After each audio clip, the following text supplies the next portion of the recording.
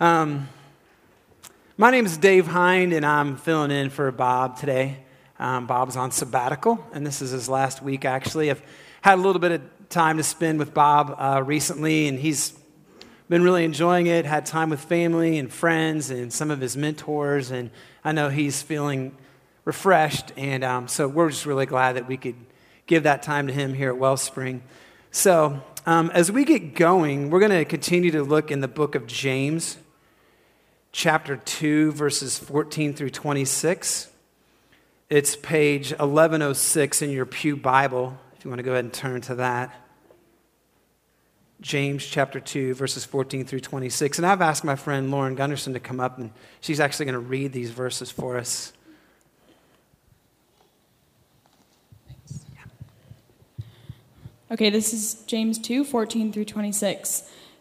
What good is it, my brothers, if a man claims to have faith but has no deeds? Can such faith save him? Suppose a brother or sister is without clothes and daily food.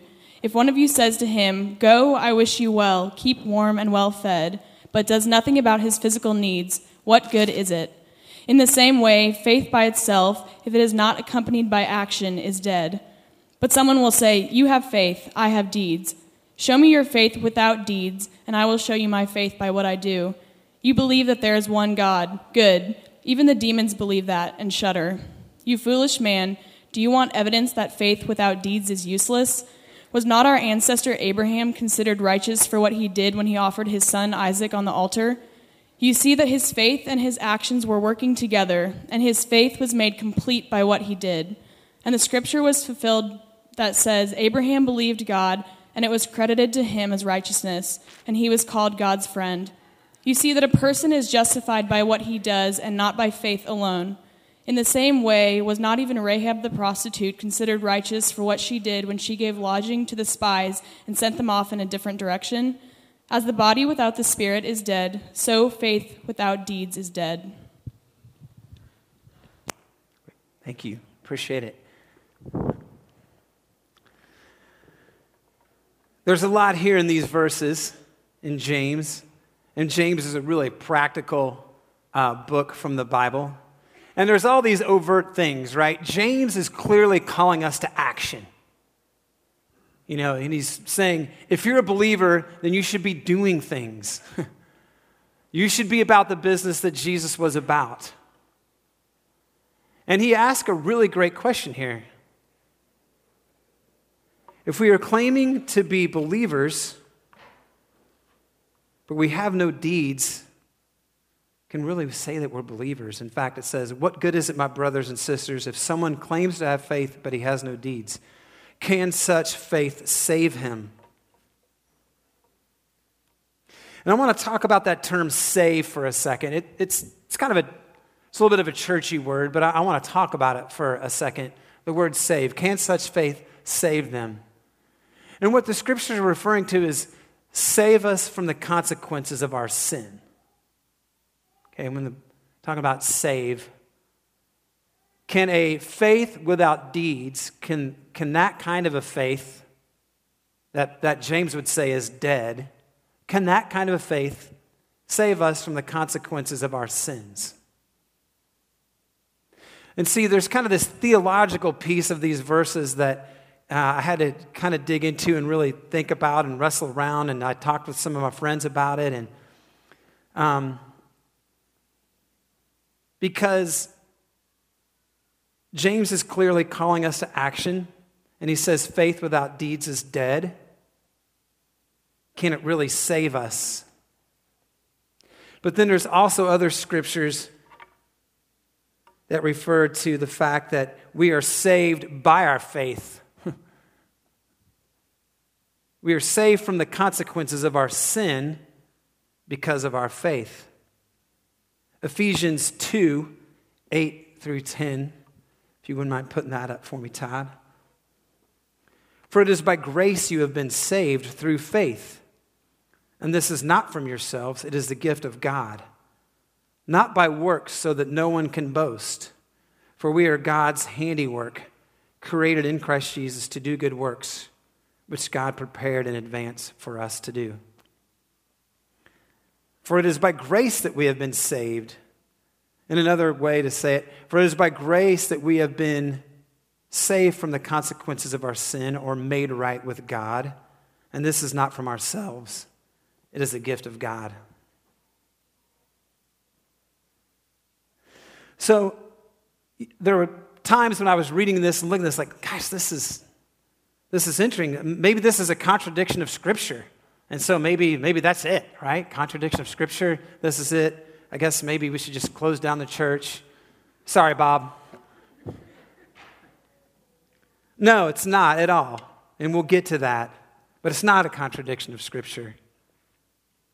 James is clearly calling us to action, and he's asking a great question of us. See, because just the theology of our faith says that we are sinful. Okay, we are sinful. And because of our sin, we experience separation from God, right? That we are messed up, imperfect people. And because of that, we experience this separation from God. And so we experience this death. And the scriptures they even talk about a place called hell, or eternally separated from God. All right? So that leaves us in a rough place. But it says that God, in his graciousness and his unbelievable love for us, sent his son Jesus down to die on the cross so that we have faith in that, then we can be saved from those consequences of our sin. But James says, if that faith that you're talking about isn't accompanied by works, does it really save us from the consequences of our sin? I think I wrote a few things down here because there were lots of people that could say this better than I could say it. We are saved by faith alone, but not by faith that remains alone. Okay? We are saved by faith alone. It is our faith that saves us from the consequences of our sin, but not by faith that remains alone. You are not made right with God by works, but your works prove that you have been made right with God. Okay? We are not made right with God because of our works, but our works prove that we have been made right with God. See, I think James is saying, I want to show you how you know you are saved. I want to show you how you know you're saved, not how to get saved. Okay? Does that kind of make sense what he's saying? I want to show you how you know that your life has been made right with God, not how to get your life right with God. And so I want to look at a couple things kind of today. Is James is talking about a faith that's alive. He's talking about a vibrant faith. Okay? Because he says faith without actions is dead. It's stagnant. But he's talking about a faith that's alive. So I want to talk about what our faith looks like when it's alive towards others and it's alive towards God. Okay? A faith that's alive towards others and alive towards God. And he kind of starts out by talking about, what it isn't. In verse 9,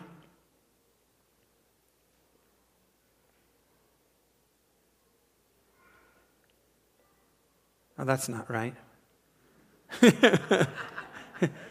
19. You believe that there is one God, good. Even the demons believe that and shudder. It says, you believe there is one God, good. See, even the demons had a theology. They understood the characteristics of God, the attributes of God. Because even the demons, they were with God in heaven, and they had this rebellion, and God cast them out. But they know God. They know his power. They move around fully aware of the power of God, and they shudder. They're fearful of that. Okay? And it's great to know the attributes of God.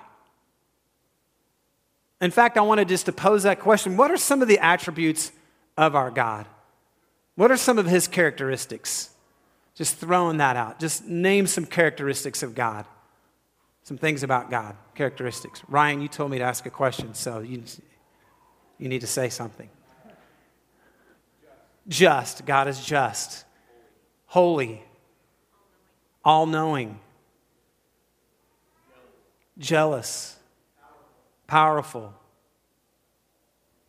Forgiving.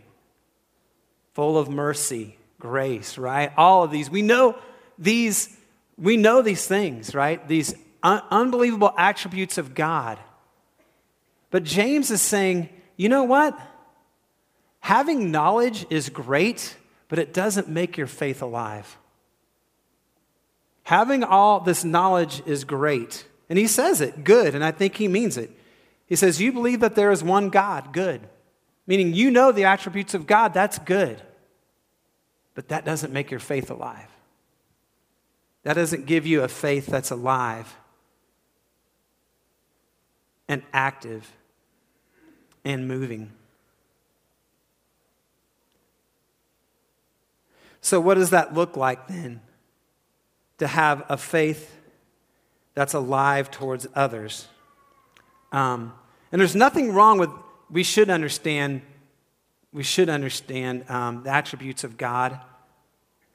And we can even know those attributes, and we can fear God, and we can respect God, and we can even fear his punishment.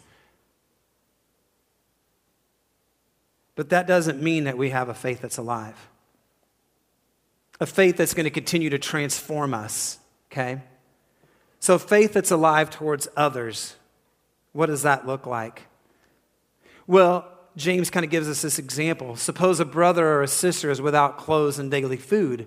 If one of you says to them, go in peace, keep warm and well fed, but does nothing about their physical needs, then what good is it? In the same way, faith by itself, if it is not accompanied by actions, is dead. See, I believe this. James poses this question at the very beginning. If you have faith but not works, can that faith save you from the consequences of sin? And that's a pretty big theological question. I'm probably not even qualified to answer that. But I do know this. That if our faith in God isn't moving us to serve the people that Jesus was about serving, then we don't get it. Then we're missing something. Because if our faith isn't alive towards the poor, oppressed, the orphans, widows, hurting, those betrayed, abandoned, the homeless, the broken, the lost, if our faith isn't alive towards those people, then we don't get it. Then we don't understand the goodness of God. I'm going to continue to explore that a little bit more. And here's what I don't think we get. I think we get the attributes of God because we named a bunch of them. I don't think we understand where we are apart from God. Okay? Let's look at Romans chapter 5, verse 6. Put that up there. It says this: when we were utterly helpless, Christ came at just the right time and died for us sinners. Catch that.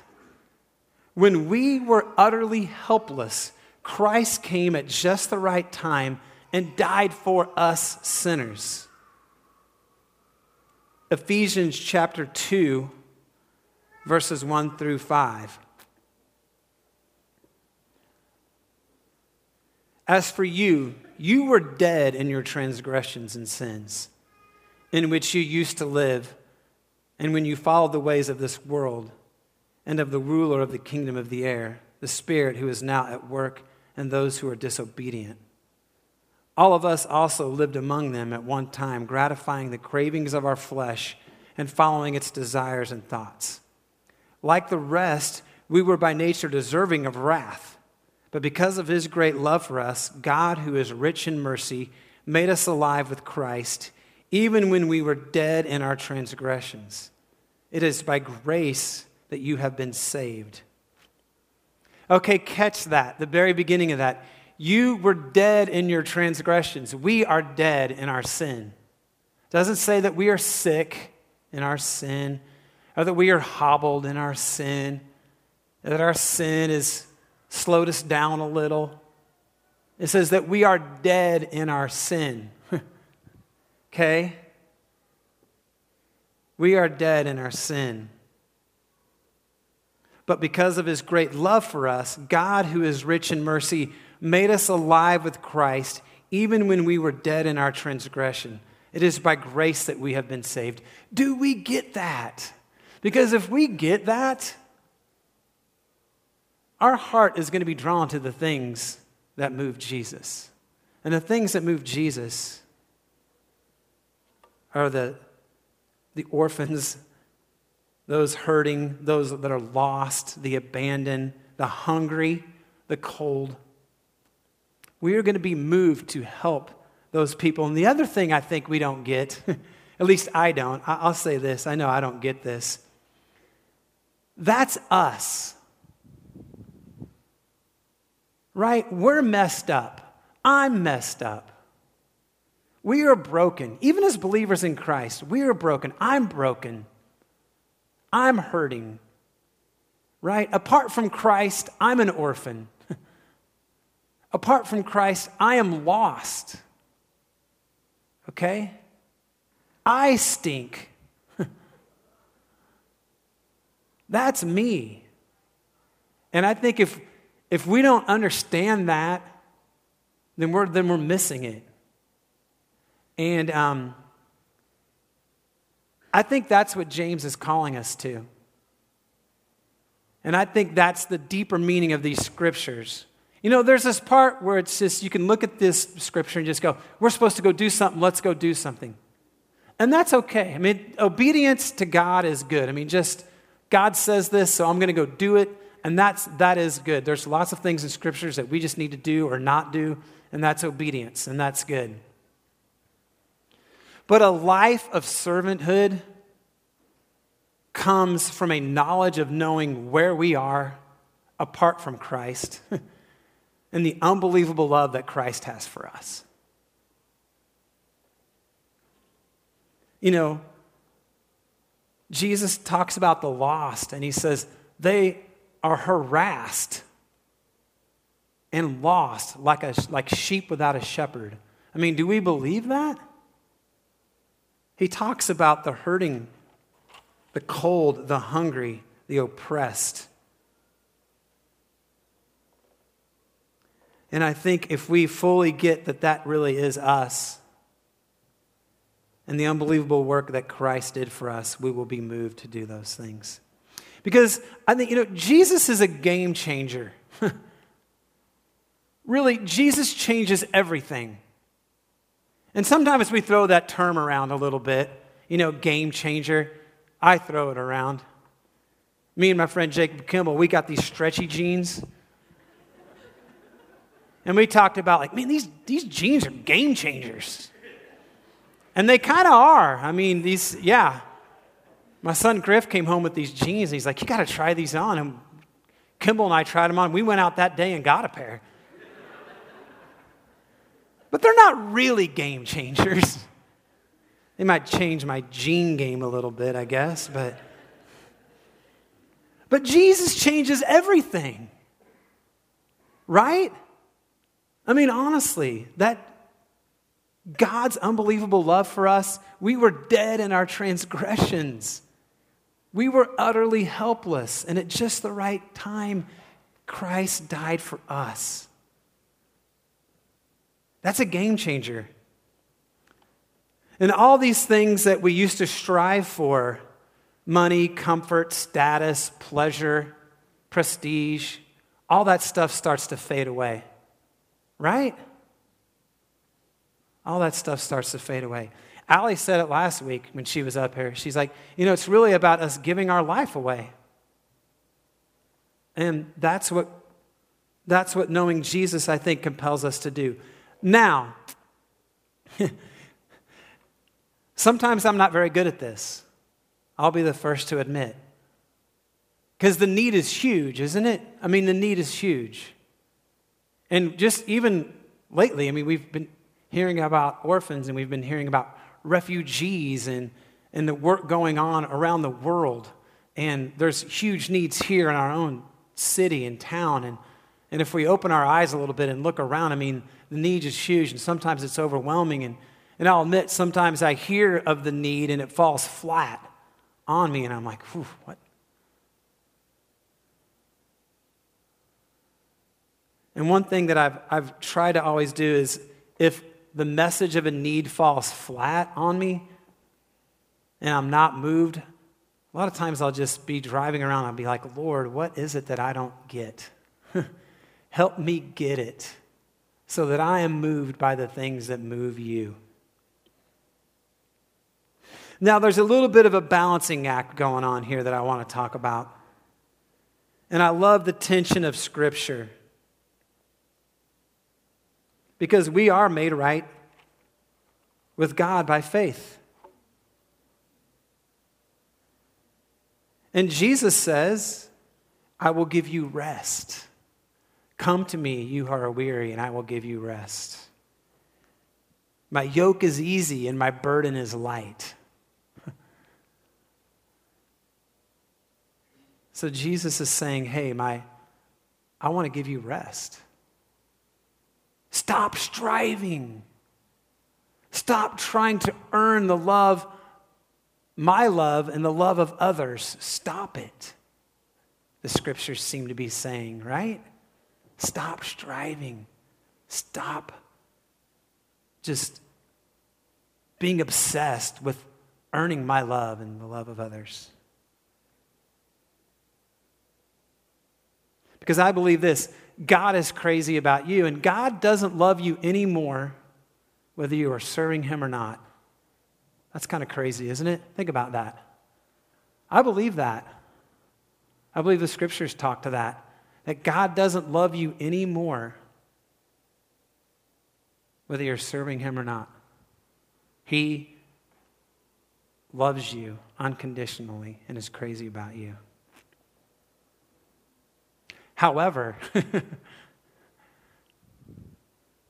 it is very clear from Scripture that God is continually calling us to give our life away. Right? Continually calling us to give our life away. So there's this great tension. And it's a beautiful tension, I think. And here's why I think it's a beautiful tension. Because it requires a relationship with Jesus to live like this. So that we fully understand that we are saved by grace, and it's our faith. But also to understand who we are and who God is, and that moves us to serve others. You know, talking about this friendship with Jesus, I think high school kids get this. And if you have teenagers, you'll know what I'm talking about. And if you don't, you soon will know what I'm talking about.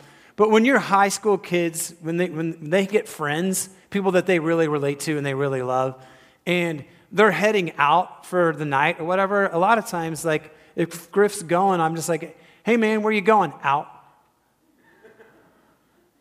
Well, like, what are you going to do? I don't know. I'm going to get Jaden and we're going to hang out with Aaron. Like, are you guys going to eat something, or do you need some food? Oh, I don't know. I'll figure it out later. Like, is there like some kind of plan? I mean, like, you guys going to watch the game? Or what are you going to do? I don't know. We'll figure that out later. Are you going to be back tonight? He says, I'll text you later and let you know what's going on.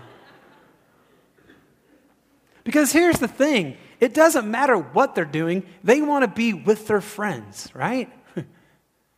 They get friendship. It's not what we're doing, it's who we're with. And they just want to hang out together. What they're doing is like completely secondary. And just once I want to do that to Griff. Dad, where are you going? Out. What are you going to do? I don't know. Pick up Rich, Bill, go over to Bob's, hang out for a while. You going to eat anywhere? I don't know, man. We'll figure it out later. You going to be home tonight? I don't know, man. I'll text you. I might just crash at Bill's. I don't know.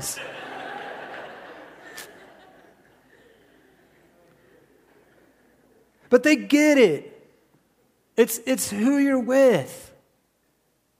It's that friendship.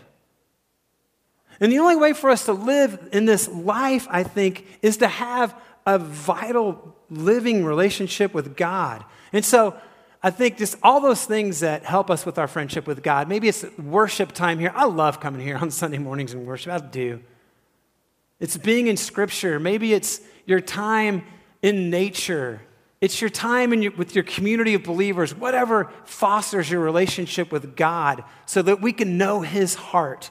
Because the more that we know the heart of Jesus, the more that we can be transformed by that. And the more that we can serve without running around like a chicken with their head cut off, all right?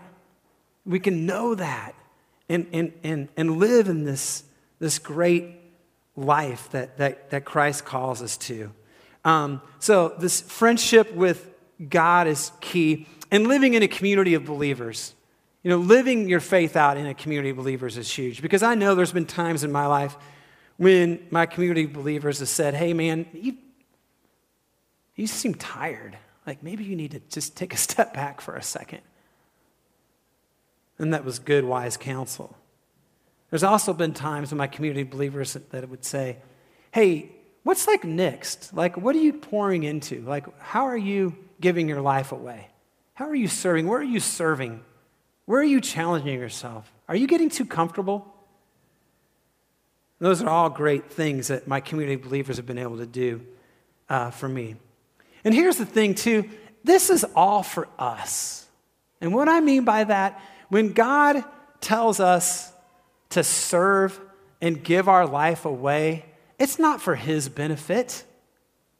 God doesn't need us to reach the poor and needy and lost. He chooses to use us. And it's for our benefit when we give our life away, because if we spend our life just trying to entertain ourselves and searching for pleasure, we're going to be miserable. And God knows this. He made us.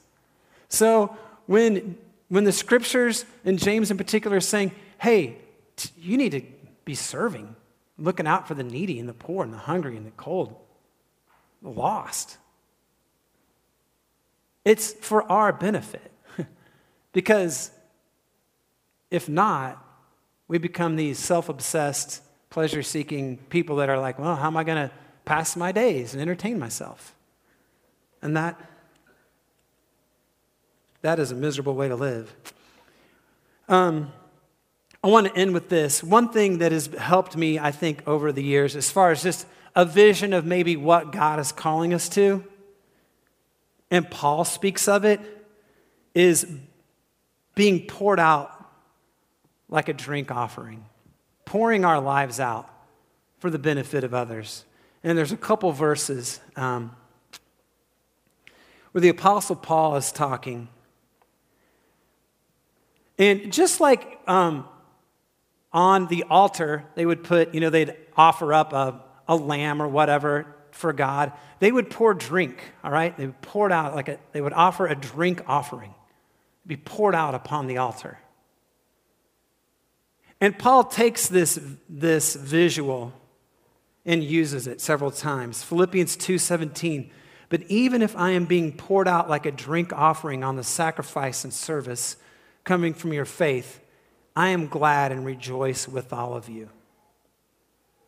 And 2 Timothy 4:6, this is where Paul he's kind of got this sense that his life is coming to an end. It says, I am already being poured out like a drink offering, and the time for my departure is near. I don't know, for some reason that's always been helpful for me, is our life being poured out for others? And whatever that might look like. But I think that James is clearly calling us to action. And when I think about being poured out, someone had to fill me to be poured out, right? And so if I'm being filled with the love of God and I understand the unbelievable grace and mercy, and I'm filled up with that, and I get that, then I can be poured out for others. So I want to end with that. As we come to the communion table today, it's a great time to kind of reflect on some things because Jesus' blood was poured out for us, right?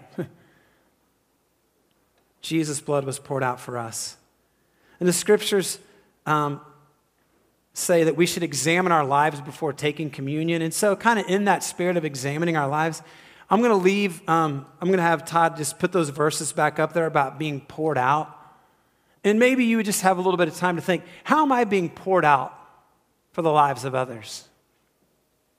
What does that look like for me right now or here in the near future, whatever? But how am I being poured out for others? So we'll give you some time. I'll pray and give you some time to kind of reflect on that. The ushers will dismiss you. You can come up, tear off a little bread, dip it in the wine or the juice. And then if there's a gluten-free option too, if you would like to do that. So let's pray. Heavenly Father, thank you for our time today. Thank you for your word. Thank you that your word is active and that it causes us to examine our lives. God, I pray that we would all just realize where we are apart from you, that we are destitute and dead in our sin. And at just the right time, Father, you sent your Son to die for us. I pray that we would know that and live in that. And again, thank you for our time this morning. Amen.